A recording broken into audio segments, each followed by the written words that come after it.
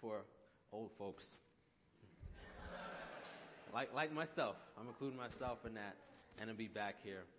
But we continue in Easter, and hallelujah, He is risen. Amen and amen. And today we're going to talk about grace. We're going to talk about grace, and what a better thing to speak about any day of the week, but particularly during Easter, because everything that the Lord Jesus Christ affords us in His death, burial, His life, death, burial, and resurrection is a matter of grace. Amen? It's a matter of His undeserved merit and favor and love for us. And so the big idea I want us to walk away with, the main idea I want us to walk away with this morning from this sermon is this, is that God grants us the most grace where the most is needed, but the least is deserved. Amen. God grants us the most grace where the most is needed, but the least is deserved. And I want to give a quick word of clarity about this. I am not assuming that anybody here believes this or will attempt this, but I just want to be clear because even Paul in the scripture addresses this, okay?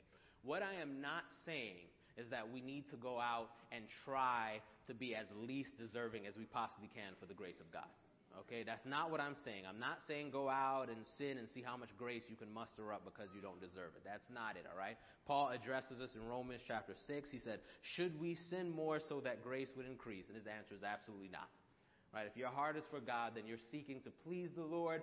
And as anyone who seeks to please the Lord knows, sometimes you just don't. Sometimes you just mess up greatly, and those are the times when God extends grace to us way more than we could possibly deserve. Amen? And so that's what we're talking about today. We're talking about His grace. And so we're coming from John chapter 21, verses 1 through 14. We will read this text, pray, and then we'll jump in. If you're wondering where Pastor Drew is this morning, he is over serving at our sister church, Emmanuel Anglican Church on the east side in Decatur. He is presiding over communion there while the pastor is on sabbatical. And so he and I will probably be doing some switching out with that because the pastor will be gone for about 6 months. So that's what's happening this Sunday. So let's read John chapter 21, verses 1 through 14. We'll pray and then we'll jump in. Afterward, Jesus appeared again to His disciples by the Sea of Galilee. And it happened this way. Simon Peter, Thomas, also known as Didymus, Nathanael from Cana in Galilee, the sons of Zebedee, and 2 other disciples were together. I'm going out to fish, Simon Peter told them. And they said, we'll go with you. So they went out and got into the boat, but that night they caught nothing. Early in the morning, Jesus stood on the shore, but the disciples did not recognize that it was Jesus. He called out to them, friends, have you any fish? No, they answered. He said, throw your net on the right side of the boat, and you will find some. When they did, they weren't able to haul the net in because of the large number of fish. Then the disciple whom Jesus loved said to Peter, it is the Lord. As soon as Simon Peter heard him say, it is the Lord, he wrapped his outer garment around him, for he had taken it off, and jumped out into the water. The other disciples followed in the boat, towing the net full of fish, for they were not far from shore, about 100 yards. When they landed, they saw a fire of burning coals there with fish on it and some bread. Jesus said to them, bring some of the fish you've just caught. So Simon Peter climbed back into the boat and dragged the net ashore. It was full of large fish, about 153. But even with so many, the net was not torn. Jesus said to them, come and have breakfast. None of the disciples dared ask, who are you? They knew it was the Lord. Jesus came, took the bread and gave it to them, and did the same with the fish. This was now the 3rd time Jesus appeared to His disciples after He was raised from the dead. And this is the word of the Lord. Thanks be to God. Please pray with me this morning, friends. God, I stand before your people this morning in need of your grace.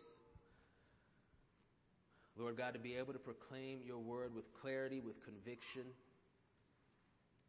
And Holy Spirit, I need your grace that you would come and all that is proclaimed through my imperfect mouth, you would make effectual and effective in the hearts and the minds of every person present here this morning. Lord God, that you would help us be aware of our need for grace, but also, Lord God, be overwhelmed by your willingness to give it to us in abundance.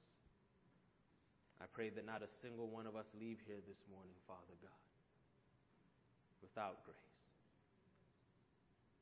without a little more least a little more knowledge of your love, your kindness, your desire for us, even though we don't deserve it. Lord, we give you the glory and the honor and the praise, Father, because indeed you are worthy. Be with our children, Lord God, that they may hear your word and that they may be encouraged and strengthened and inspired and saved, Lord God, when the time comes. May the same even happen in here today. We thank you for worship. We thank you for the opportunity to pour ourselves out to you in praise. But would you please pour yourself out into us afresh through your grace. In Jesus' name, amen. Amen. Well, friends, in his book, What's So Amazing About Grace, Philip Yancey, the Christian author, I have a picture of that book, Philip Yancey's book, What's So Amazing About Grace. He tells a story of a girl named Daisy. Has anybody read that book in here? Raise your hand if you've read that book. Amen. It's a good book. It's a good book. I'll do my best to tell this story. Philip Yancey is a fantastic writer and storyteller, so he may do it a little bit better, but I'll do my best to tell the story of Daisy. Daisy was born the second youngest of 8 children in the Midwest to a blue-collar family right at the beginning of the Great Depression. Daisy's family was relatively healthy to begin with. Her father worked a blue-collar job. He brought the funds home to take care of the family. Mom stayed at home and took care of the children. And this was all until the Great Depression started to wane on the family financially. Over time, the father started to buckle under the pressure. He took up drinking. Soon his drinking got so bad that there wasn't enough money for him to support his habit and come home and support the family, and unfortunately his habit won out. Not only was Daisy's father a drunk, but he was an angry drunk. And he was abusive. He beat his children, and he beat his wife. Daisy recalled a time when her father kicked her younger brother across the linoleum floor as he huddled and cowled and tried to protect himself. Philip Yancey tells us that Daisy hated her father. She hated her father. One day, in a drunken rage, her father decided that he was fed up with his wife and told her that she had up until 12 p.m. the next day to leave and not come back. True to his word, when 12 p.m. came the next day, he went to her and said, "Hey, pack up your stuff."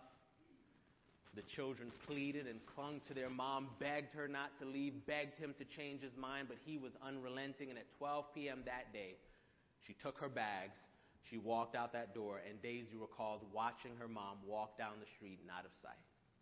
Daisy hated her father. Over time, the children grew. Some went off to the military, some just got jobs, some got married and moved out. And the lot fell to Daisy to somehow remain with her father until she reached adulthood. But soon enough, she got married and she left as well. Well, drinking led her father to bottom out, found himself hungry and homeless, and he needed a meal. So he saw a Salvation Army post, and he went to the Salvation Army post looking for a meal. And he learned when he went there that in order to get the meal, he had to sit through a church service. So he said, well, I might as well. It probably wouldn't be a good idea to take these folks' food and not sit through the church service. So he's sitting in the church service, listening to the message, and the craziest thing in the world happened. It worked. He heard the message of the gospel, and he got saved. Radically so. In a moment, he gave up drinking. He changed his life. He started living for the Lord. And from that moment, he dedicated his life to finding each of his children and reconciling to them. Reconciling. And what was so amazing was that each and every child forgave him and accepted him back into their home and his family. Each and every child except one. Daisy. Over time, drinking caught up with the father. His liver began to fail. The rest of his body began to fail along with it. And he lived with a daughter who only lived one block up from Daisy. As long as he lay there in that house sick and dying, Daisy never once went to see the man. She walked by his house, went to the bus, went to work, went to the grocery store, never stopped to see him, not for a moment. As he lay on his deathbed with his children and grandchildren standing around him, a young girl walked through the door, and when Daisy's father saw him, he sprang up from the bed, and he said, "Daisy, Daisy, you finally come back to me." Philip Yancey tells us that nobody in the room had the heart to tell him that it wasn't Daisy. But for some reason, at some point, Daisy's heart had softened just enough to let her daughter go in and see her grandfather right before he died. Philip Yancey wrote that he so desperately wanted to be reconciled to his daughter that he hallucinated grace.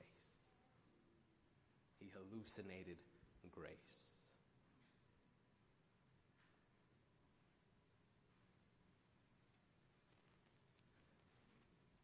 I try to tell that story without tearing up. It's really hard. But in our passage this morning, we find some men who so desperately needed grace in their life as well. This is Jesus' disciples, and they desperately needed grace. They desperately needed forgiveness from the one whom they betrayed, this Jesus, their Lord, their Master, their dearest friend. And this passage tells us that after Jesus' resurrection, Peter and 5 of these disciples, they went back to the only thing they knew before Jesus called them, and that was fishing. And I like the way that John tells us, right? If you read it in like the original language, the way it reads is really simple. Peter goes, "I'll go fishing." They go, "We'll come." Almost as if they were just excited that somebody knew what to do because they had no idea what to do. And so they go fishing. And while they're fishing all night, they don't catch a single thing. And then about that time, Jesus appears on the shore. And although they don't recognize him, he asks them how the fishing was going that night. And of course, they say it's not going that well. They hadn't caught anything. So Jesus tells them to throw their nets on the right side, the other side of the boat. And when they did, they caught so many fish in that moment that their nets began to break. And John, recognizing that this was Jesus who had just performed this miracle, he looks at Peter and he says, "Hey, Peter, I think that's Jesus." And I don't know about you, but for some reason I feel like Peter is a lot like me, right?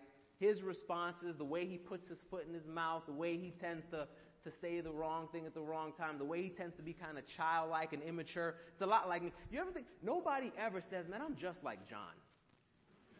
I'm just like the disciple Jesus. I'm just like the disciple that Jesus loved," right?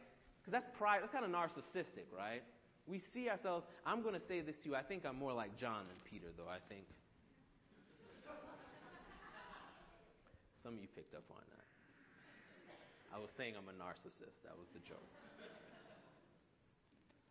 But just like Peter, when John tells him this, I like how you read that Peter was actually naked. And so he threw on some clothes. And then he jumps into the water. It seems like it's kind of backwards, right, that he would. But I think probably there was like an element of shame there. He wanted to say, "Oh, it's Jesus, cover myself," then jump in the water.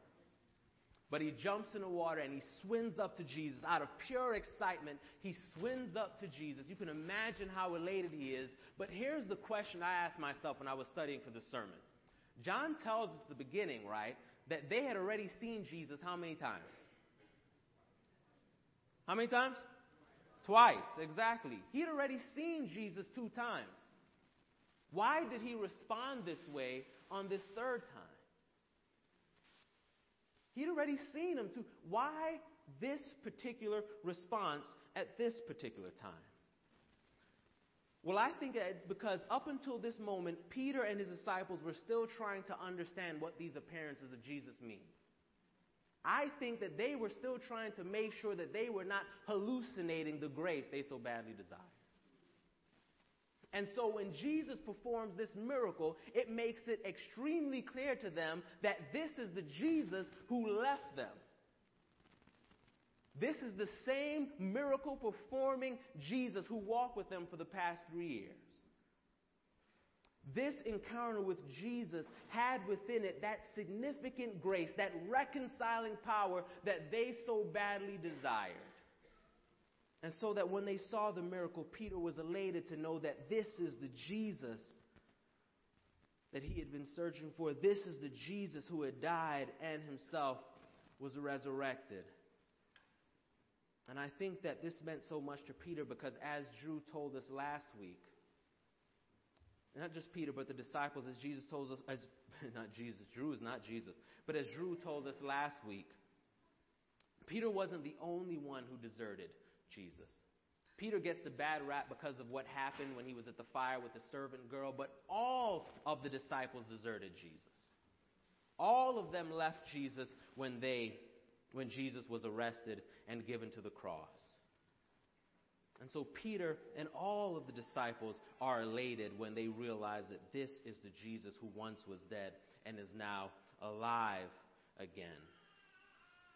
I think that when Jesus performed this miracle, it was a reminder of when Jesus called them to be his disciples at first. I think it was a reminder of the time that he called them to be one of his own. And what they're seeing in this experience is that Jesus still desires them to be his own.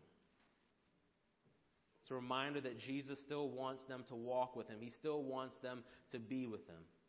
And this is our first point this morning, is that Jesus is still calling each and every one of us to be one of his own. Jesus is still calling us to be one of his own. And friends, I don't want to take for granted this morning. I'm going to step out and risk and make a big assumption here this morning that there is somebody here who is in need of this kind of grace.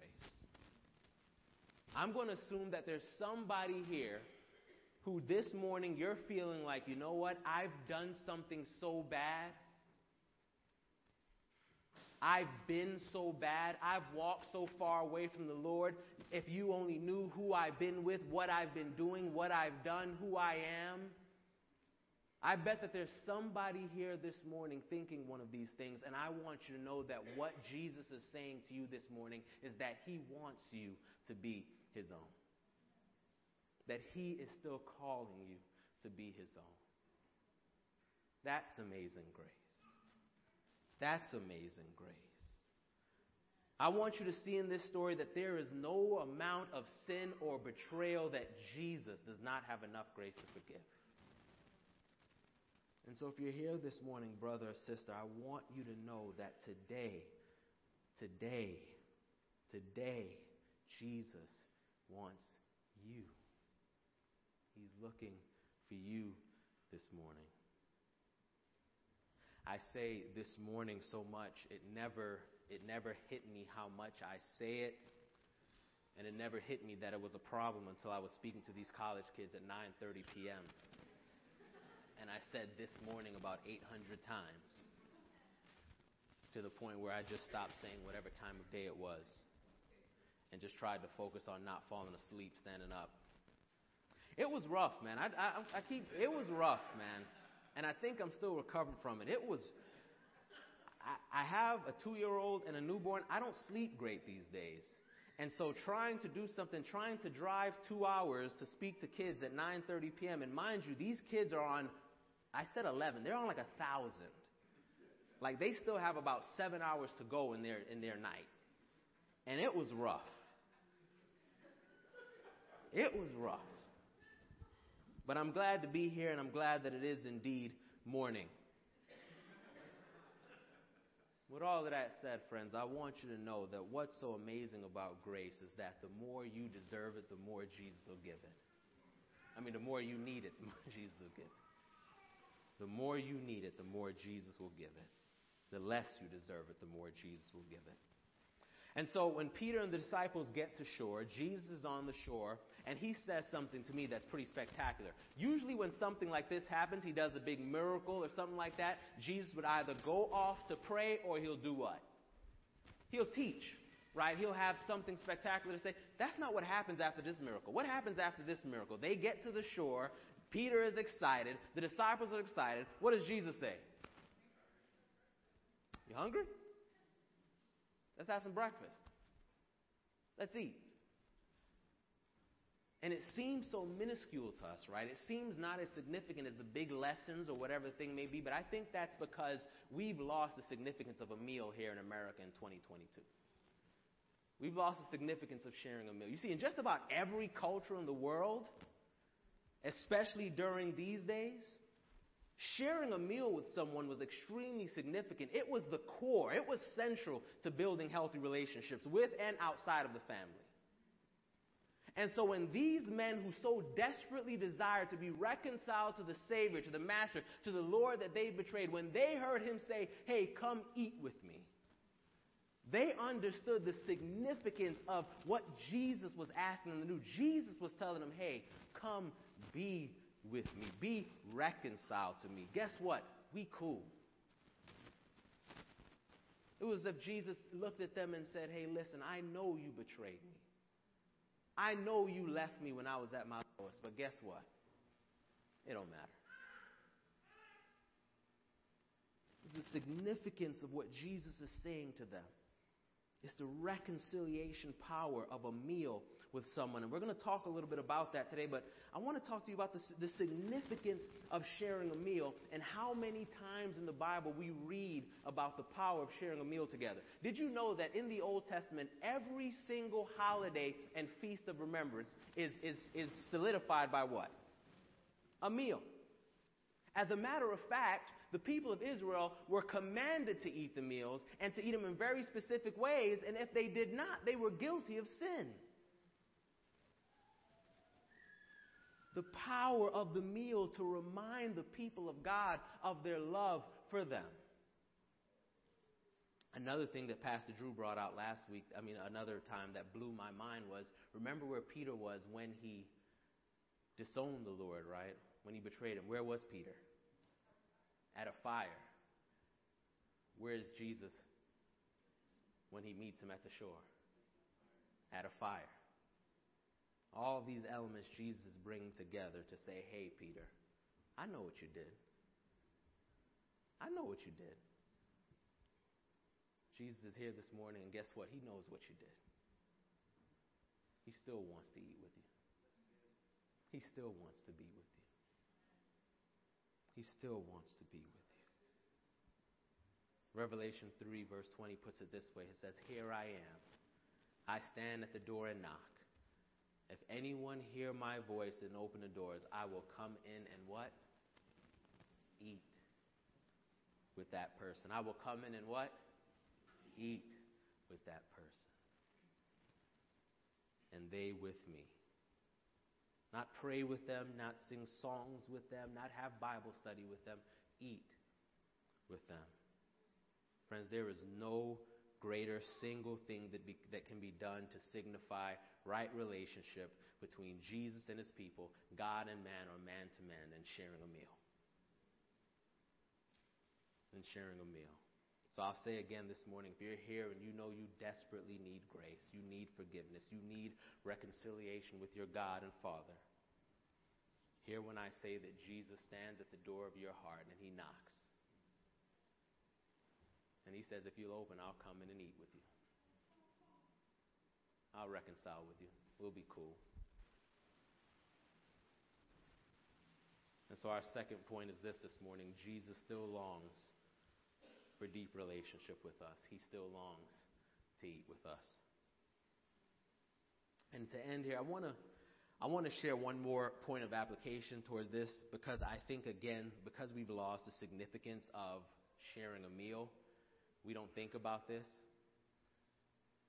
The next time you struggle to get along with someone, the next time you find it difficult to connect with them, or maybe you have a hard conversation you need to have with them, there's just, you ever meet somebody, you say, there's just something about that person I don't like. Is it just me that you don't like? Or that has that feeling? But if you've ever, you know what, by the way, I'm about to say something. Anyhow,